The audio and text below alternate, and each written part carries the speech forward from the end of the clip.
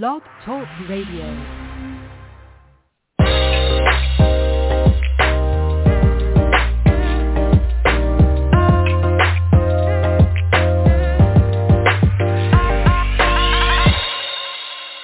Welcome to the Perkins Platform. This is a solutions-oriented podcast and live radio show. Each broadcast we dedicate just about 30 minutes to explore topics of interest for leaders and professionals in education and a variety of other disciplines. And this is your host, Brian Perkins. Welcome everyone who's listening in to today's conversation. I'm excited because I get a chance to talk to someone who's a educator and author and has the distinction of having been a TEDx speaker and actually the co-founder and president of an organization called the Institute for Humane Education. So I'm so happy to have her today. And so I just want to welcome Zoe Weil. Welcome, Zoe. Thank you, Brian. It's a pleasure to be here. Yeah, I told you, and for those of you who may be your first time listening in, the story about this radio show and podcast. One of my colleagues years ago, I used to always go on trips, whether it was doing lectures in different places, and almost every week I'd come back and I'd tell my colleagues, I'd say, "You never believe who I talked to today," and so I always would sit on, I'd be on an airplane and I'd sit next to some of the most interesting people and we'd have these great conversations. And then as a kind of joke, one of my friends said, "Hey, or a colleague said, hey, you should have a television show." It's like, where in the world is Brian Perkins? And we laughed it off. And then finally came back and said, no, all jokes aside, they have this thing called podcasts. Have you heard of them before? And I vaguely had heard of podcasts back then and had heard a couple of things. I just said, oh, it's like a book on tape, but not a book. And then and so we talked about it, and so I explored it and decided 10 years ago, like this past August was 10 years ago, decided to start this platform. And so Zoe, thanks to people like you who have been willing to accept the invitation to come on and spend 30 minutes just, talking about what you're doing, and worthwhile because leaders need to hear the kinds of things that you're doing, and I think you're in that category. So thank you again for coming and talking with me and sharing. Well, for me, it's a pleasure as well because I love talking to educators like you. So I'm excited about our conversation. Excellent. Thank you. So I'm going to start because I'm really interested in hearing about the institute that you started, the Institute for Humane Education. Tell me all about what you do and actually how it got started. So you can start anywhere you want in terms of the evolution of the institute, but I'd love to hear what it is and what you're doing. Well, I love starting at the beginning, so I think I will tell you the backstory. And the backstory goes back 3+ decades. And wow. I was not sure what I wanted to do with my life, and I had gone to graduate school and gotten a couple different master's degrees. I was a law school dropout. I really didn't know my direction. And I was looking for a summer job, and I found this program at the University of Pennsylvania that offered week-long summer classes to middle school students. And having gotten a couple master's degrees and being somewhat of a dilettante, I knew a little bit about a bunch of things. I pitched a bunch of courses. And the director said yes to all of them. And one of my courses was the second most popular of the 60 courses that was offered that summer. And it was on animal issues. I also offered a class on environmental issues, and these were issues that I cared about and I thought young people would care about, and they did. Mm-hmm. Mm-hmm. And I watched in amazement as these students, these mostly 12-year-olds, were transformed over the course of a week. One boy, having learned about product testing during the middle of the week, and that's where anything from oven cleaner to personal care products, soaps, lotions, cosmetics are dripped into the eyes of conscious rabbits and force-fed to animals in quantities that kill and smeared on their abraded skin. And this boy went home that night and he made his own homemade leaflets. Now, this was in 1986. He did not have a personal computer. He literally hand-wrote his leaflets. He came back the next day. He wanted to hand them out, but not to his fellow classmates. He wanted to hand them out on a Philadelphia street corner. So that's what he did during lunch. Yeah. And so that week was really life-changing, not only for a couple of the kids who later told me when they were adults that week changed their life, but it was life-changing for me because it's when I realized that I had found my life's work as a humane educator, somebody who teaches about real-world ethical issues that matter and helps kids to solve problems that they care about or be what we call solutionaries. And so I ended up starting a humane education program in Philadelphia that I ran for about 7 years. And we were reaching about 10,000 students a year in the greater Philadelphia area. And I thought, this is great, but this is a drop in the bucket. We need to change education. We need schools everywhere and teachers everywhere to be making the curriculum real world and what we call solutionary focus so that young people can use the academic skills they're gaining to solve problems that they care about in their communities and in the world. And so in 1996, I co-founded the Institute for Humane Education, and we have been providing resources for educators and doing professional development. We created the first graduate programs in humane education in the United States, and they're currently offered through an affiliation with Antioch University, and they're offered online. So we have students all across the U.S. and Canada and around the world who are learning to integrate human rights issues, environmental sustainability issues, animal protection issues into the curriculum. Well, you know, I know a little bit about Antioch because Horace Mann, one of the staunch supporters and founders at Teachers College, where I'm a professor, I know served as either a teacher or maybe was a leader there as well early on, and so you know there are so many topics that you've mentioned that just really resonate with me. That like, you know, the human rights piece, environmental and animal protection, to name a few. It makes me wonder, you know, now where we're hearing in the news so many places are suspicious of whether they are organizations or universities or otherwise that are saying we want children to be able to think for themselves and to know the truth and to do something. Like these topics that you talk about, human rights and environmental protectionism, you know, there's some places where people would say, oh, you're teaching kids to be liberals. Yeah. You know, you're teaching kids to be woke. Have you faced any of that? Have you faced any of that with your work? Well, surprisingly, no.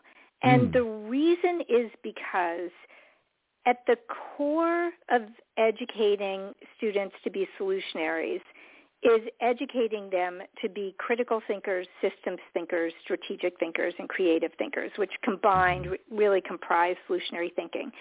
And solutionary thinking is designed, we have a solutionary framework that's a 14-step process divided into 4 phases.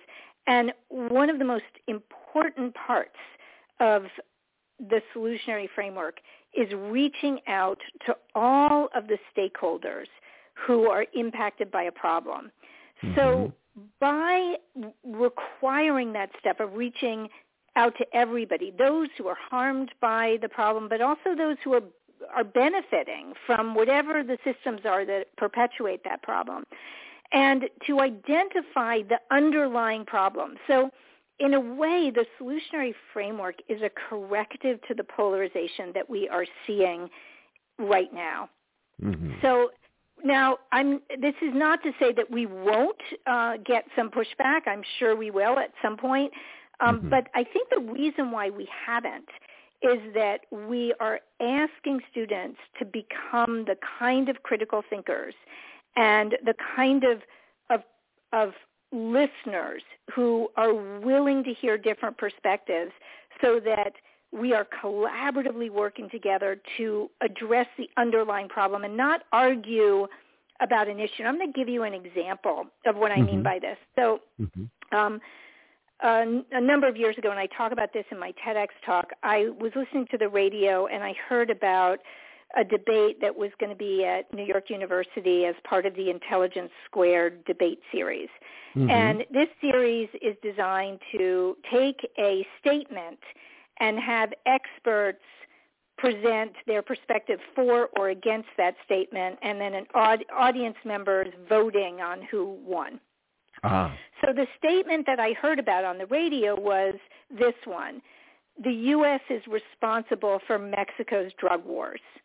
And I remember hearing that and just immediately thinking, really?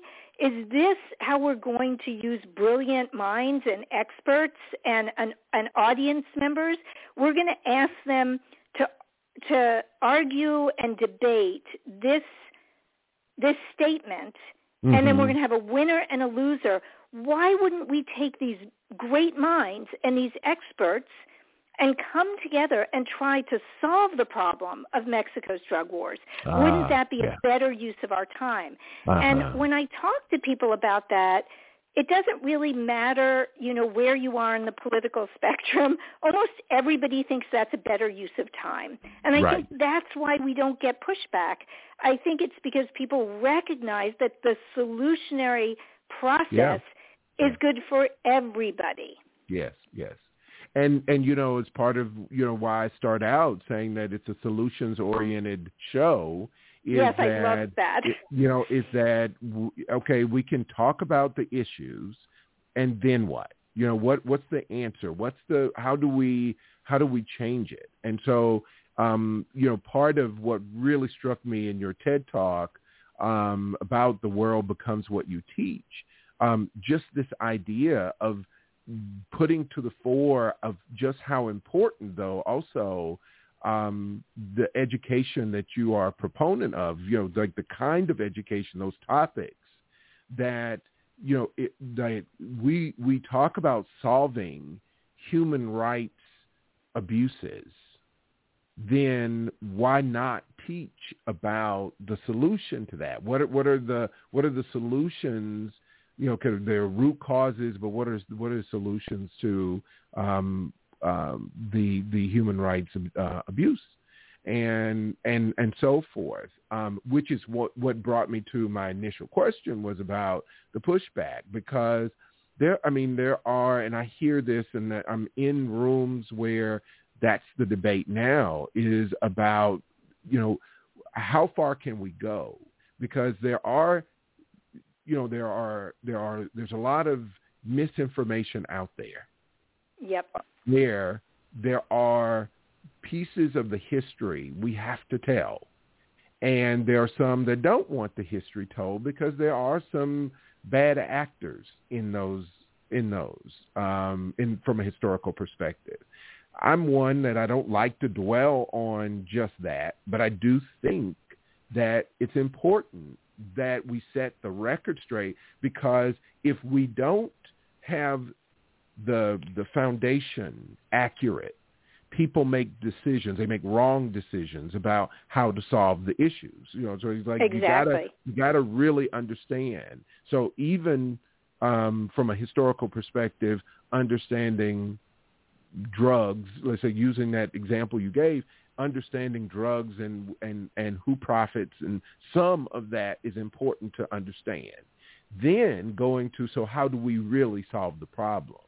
So I come back to the question I have is, how then, or where is the balance for you in where you see your organization focusing? Where's the balance of let's be aware? And so that's why I was saying that people talk about it's woke education, awareness, truth finding. They don't want. A lot of people don't want. But where do you find the balance?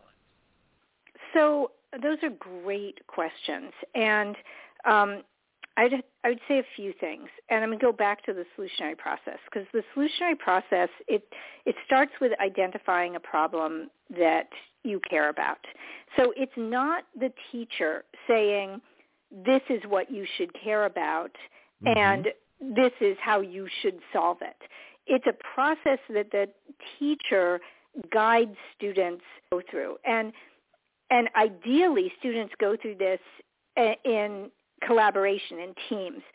And so after identifying a problem and really making sure that they have a good problem statement, that they really understand what exactly they are trying to solve. They then need to research the causes of that problem, from the systemic causes in society to the deeper causes, the historical causes, and they really need to learn from a variety of people. And so in that process of learning to be good researchers and investigators, they're also going to learn how to be able to distinguish fact from opinion, to be able to distinguish facts from disinformation and misinformation. So it is a process.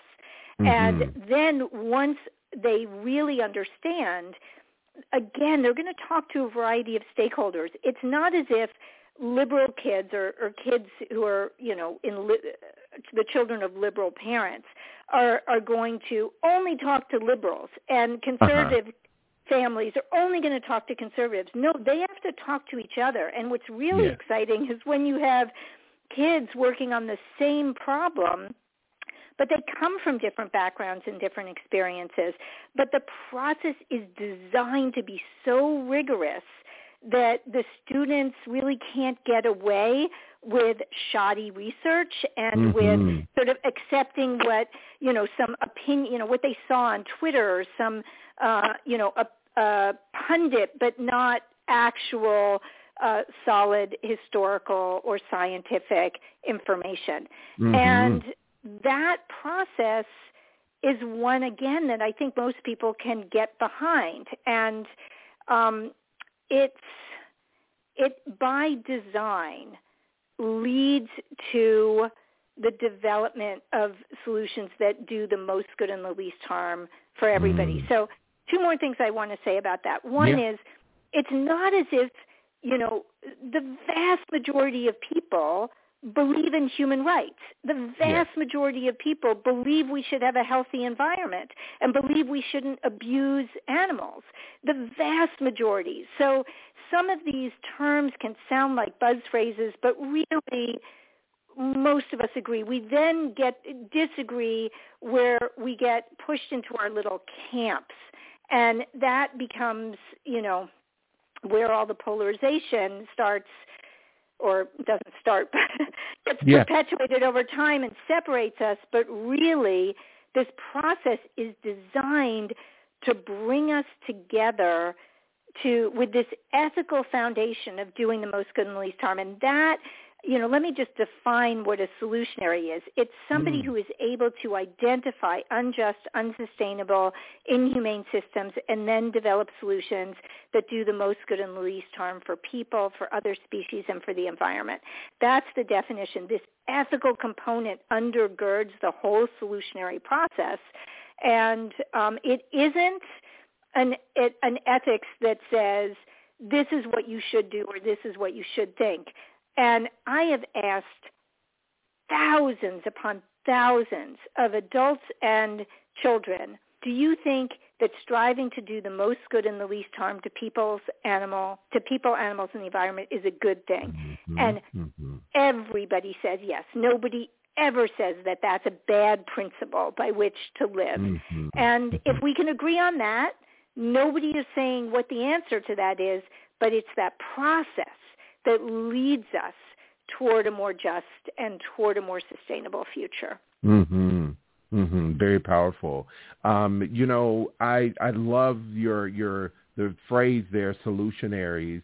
And in fact, I have what I always refer to as the purpose of education, the statement on what I think the purpose of education is. But one thing that I am a proponent of is that we create a society of critical thinkers, and we've heard that countless times, critical thinkers, but also people who are what I like to refer to as independent actors.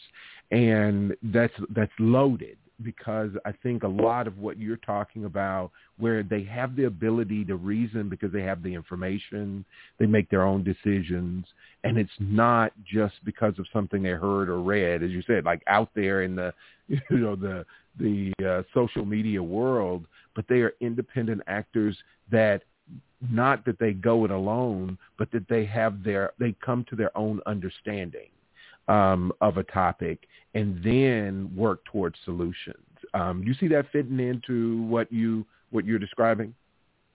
Oh, 100%, because the solutionary process, one of the steps in that process is to not only find leverage points for solving a problem, but then to create a plan for implementing that solution that they've come up with, and to actually implement it, and then assess it, and then iterate based on what they learn, and share and celebrate. So it is a soup to nuts process, from building their compassion to actively acting in the world. And, this is not something that's just good for the world. This is something that is essential for kids. And about 10 years ago, I was invited to speak at a middle school in Connecticut. And I started my presentation to the 5th and 6th graders, asking them what they thought were the biggest problems in the world. And I ended up filling up an entire whiteboard with the problems that they said. And, these were problems that were similar to what adults say. In fact, really, there's hardly any difference between what adults say and what kids say. And it's not as if they were being taught about these problems in school. They just knew about them. And one boy, remember, these are 5th and 6th graders, one boy said sex trafficking. So after filling up this whiteboard, I asked the kids to raise their hands if they thought we could solve these problems. And of the 45 kids in that room, only 5 raised their hands. Only 5 could imagine us solving the problems they listed. And that was such a wake-up call to me. And I stopped what I was doing. I did a guided visualization with them where I asked them to imagine that they were very old and at the very end of a long and well-lived life, and the future that they were living in was one in which there was nobody who went to bed hungry because they had no choice. And we'd learned to treat each other with respect and compassion, and there hadn't been a war in as long as they could remember. And the air was clean, and the birds were singing. And I painted this different future for them. And then I asked them to imagine a child coming up and joining them on the park bench they were sitting at. And the child had all sorts of questions about how things changed. And then the child asked a final question. What role did you play in helping to bring about this better world? What did you do? And while they still had their eyes closed during this visualization, I asked them now to raise their hands if they could imagine us solving the problems on the whiteboard that they'd listed. And this time, 40 hands went up in the air. It did not take long to restore their hope. What it took was a vision of a better future and the idea that they played a part in it. And, as singer-songwriter Joan Baez once said, action is the antidote to despair. And we know that so many children are feeling so much anxiety and they're depressed. And this is all, these kids, this was 10 years ago. This is pre-pandemic. So can you imagine, right? Yeah. And so this is important for children. It's not just important for the world. This is important for their sense of meaning and purpose and hope and efficacy, and their ability to not only be prepared for what they're facing right now in the present moment, but be prepared for the future, which, there are a lot of issues we need to address And kids are scared about the future. They're scared about the impacts of climate change and many other issues. And so this is good for them. Yeah. Yeah. Oh, wow. I mean, it just sounds amazing. I know probably a lot of lives have been touched by what you've done in those classrooms beyond the students you reach, but it's that vision you've given. And so I have just a couple other things I wanted to ask you. It's like we're already almost at the end of our time together, but I did want to shift. I know you've written several books, and one was or maybe there were others, but Amazon bestsellers. And I want to ask you about one, and I think the full title is Above All, Be Kind, Raising a Humane Child in Challenging Times. I get to hear in the work that I do, I hear from people who are being trained to be school leaders. They are teachers, but I do a lot of work with school boards and school board members, and a lot of the pushback that people have, and particularly now, you've heard, I'm sure, in the news that a lot of states are reporting learning loss and national learning loss from the federal research. But a lot of states are reporting the learning loss has been significant over the past couple of years. And so here we are, we're back to the academic aspect, and there are very few places that I've heard people talking about the social emotional aspect of this. I had shows throughout the pandemic where I almost begged people to talk about, what do you think the impact is really going to be on children, their emotional status, their mental well-being? And time after time, whether they were, psychiatrists or psychologists or, just people who worked with kids, they all said the same thing. Oh, we're not worried because, kids are very resilient. And I always push the envelope about some of what you're talking about, is that you learn to be kind to others by interacting with others, by making some mistakes too, right? Being corrected. And so people, in my opinion, were not so willing to say that would be impacted. And I think we haven't seen what's going to happen. I know I've seen, working with adults, I've seen differences in adults that were home all day doing what they wanted to do when they wanted to do it, and then trying to bring them back into a structured environment was tough.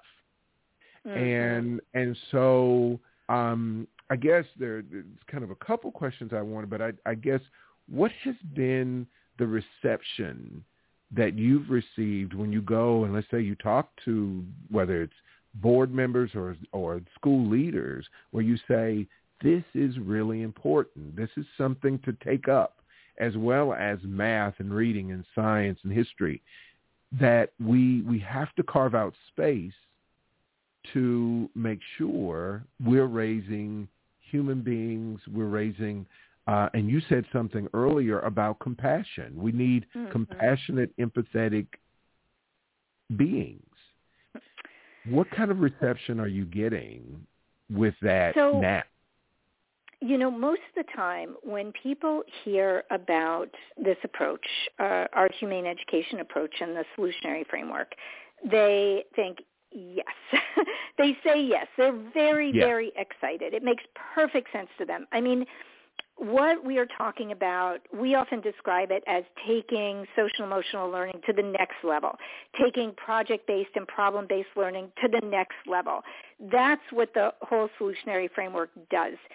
Where people have a challenge is, how do I bring this into my school, into my curriculum? How do I do it? Not, do I think it's a good thing to do? Almost everybody is like, yes, but we're all overwhelmed. So this is what we have been working on, and thank you for bringing up my books, and I hope some of your listeners may Above All Be Kind was my first book for adults, and because I'd written some books for kids, and The World Becomes What We Teach, Educating a Generation of Solutionaries is my most recent book, and that's the one that became an Amazon #1 bestseller in the philosophy and social aspects of education this year. And I would say that if people are interested, they can go to our website, which is humaneeducation.org, and they will find a wealth of resources. So we have a free solutionary guidebook with our 14-step, four-phase process and framework. We have loads of free downloadable resources. We have exemplar units for teachers in various grades and subject categories. And then we also have a solutionary micro-credential program for any teachers who want some professional development, and we are encouraging schools to register a bunch of teachers at once so the whole school can embrace this concept and go through the process and integrate this work right into their existing curriculum. Wow. That sounds awesome. Well, I mean, and the fact that you have these resources that are available, and you're saying just come there, you download them for free, right? These exemplar samples. That's great. Which is a great segue. I know we're already out of time. We've gone over just a little bit. I want to give you an opportunity. I mentioned a few of the books. As I said, The World Becomes What We Teach. Educating a Generation of Solutionaries is one. That one was the #1 bestseller on Amazon. A Nautilus Silver medal winner was Most Good, Least Harm. There's another book, Moonbeam, gold medal winner, Claude, and is it Medea? Or Media? It is, and actually the revised version of that is coming out in June, and I'm really excited because it's going to be a beautiful companion book for middle school students in language arts to read because it's about 7th graders who become solutionaries. Awesome. And so, Zoe, do you have any social media handles or emails or any websites you want to point out so people, they can get in touch with you? I'm sure there are going to be some people that would love to follow up and hear more about the work and perhaps engage your unit. You have any ways you want to share that people can get in touch with you? Thank you. So the first and foremost, our website again is humaneeducation.org, and we are on Facebook, Institute for Humane Education. We are on Instagram and Twitter, and the handle there is just Humane Education. We're on LinkedIn as well, and we're on Pinterest, and we have loads of Pinterest boards for educators. So I hope we hear from listeners, and we want to support educators of all kinds and administrators and leaders who want to make this world better with our solutionary framework. Well, excellent. Thank you. You have certainly added to me today, and just want to thank you for this conversation. Wishing you and the Institute great success. I'm going to be listening. I don't know when you're going to do another TEDx talk, but I'm going to be listening, watching to see when you do that again. Did a great job. I really appreciated what you had to say, and just wishing you the best in the future. So until we hear from you again, go well, stay well. Thank you, Brian. You as well. I really appreciate it.